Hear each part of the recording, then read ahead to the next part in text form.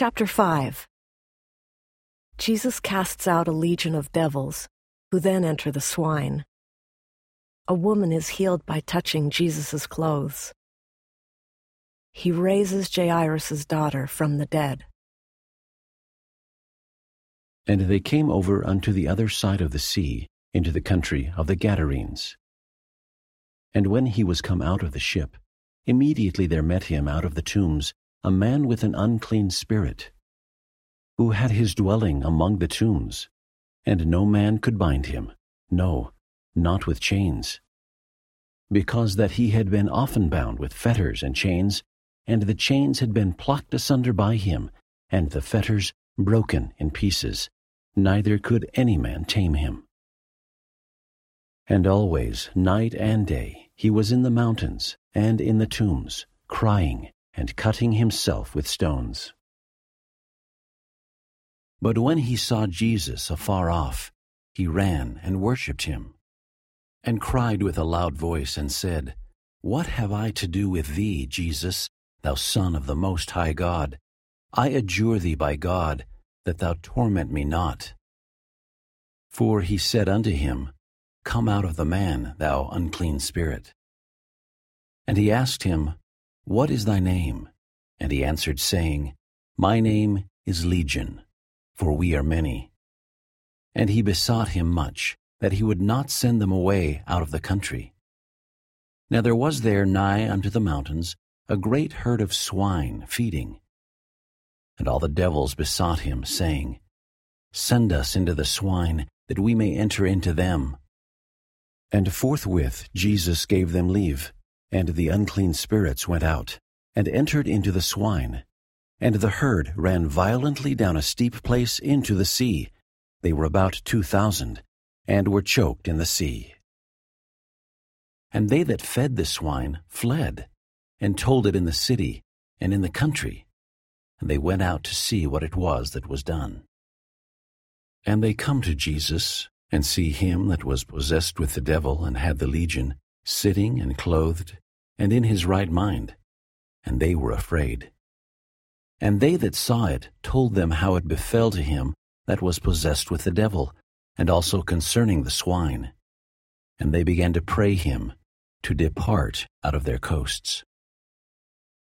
And when he was come into the ship, he that had been possessed with the devil prayed him that he might be with him.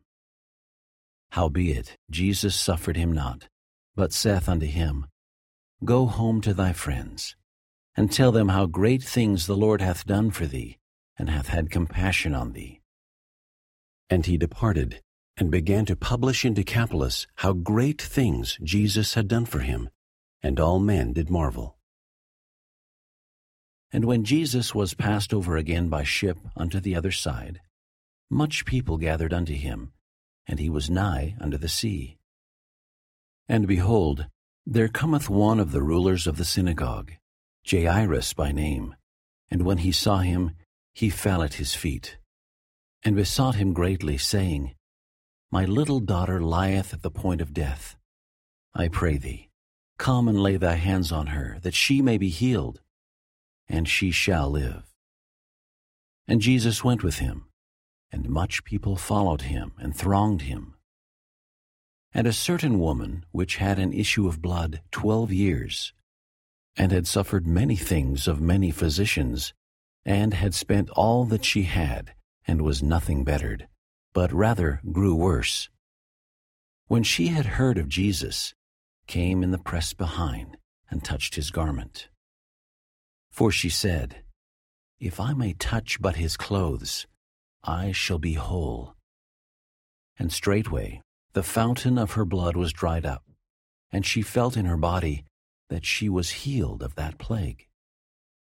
And Jesus, immediately knowing in himself that virtue had gone out of him, turned him about in the press and said, Who touched my clothes? And his disciples said unto him, Thou seest the multitude thronging thee, and sayest thou, Who touched me? And he looked round about to see her that had done this thing. But the woman, fearing and trembling, knowing what was done in her, came and fell down before him, and told him all the truth. And he said unto her, Daughter, thy faith hath made thee whole. Go in peace, and be whole of thy plague. While he yet spake, there came from the ruler of the synagogue's house certain which said, Thy daughter is dead. Why troublest thou the master any further? As soon as Jesus heard the word that was spoken, he saith unto the ruler of the synagogue, Be not afraid, only believe. And he suffered no man to follow him, save Peter and James and John, the brother of James. And he cometh to the house of the ruler of the synagogue, and seeth the tumult, and them that wept and wailed greatly. And when he was come in, he saith unto them, Why make ye this ado, and weep? The damsel is not dead, but sleepeth. And they laughed him to scorn. But when he had put them all out, he taketh the father and the mother of the damsel, and them that were with him, and entereth in where the damsel was lying. And he took the damsel by the hand, and said unto her, Talitha cumi, which is being interpreted, Damsel, I say unto thee, arise. And straightway the damsel arose, and walked, for she was of the age of 12 years, and they were astonished with a great astonishment. And he charged them straitly that no man should know it, and commanded that something should be given her to eat.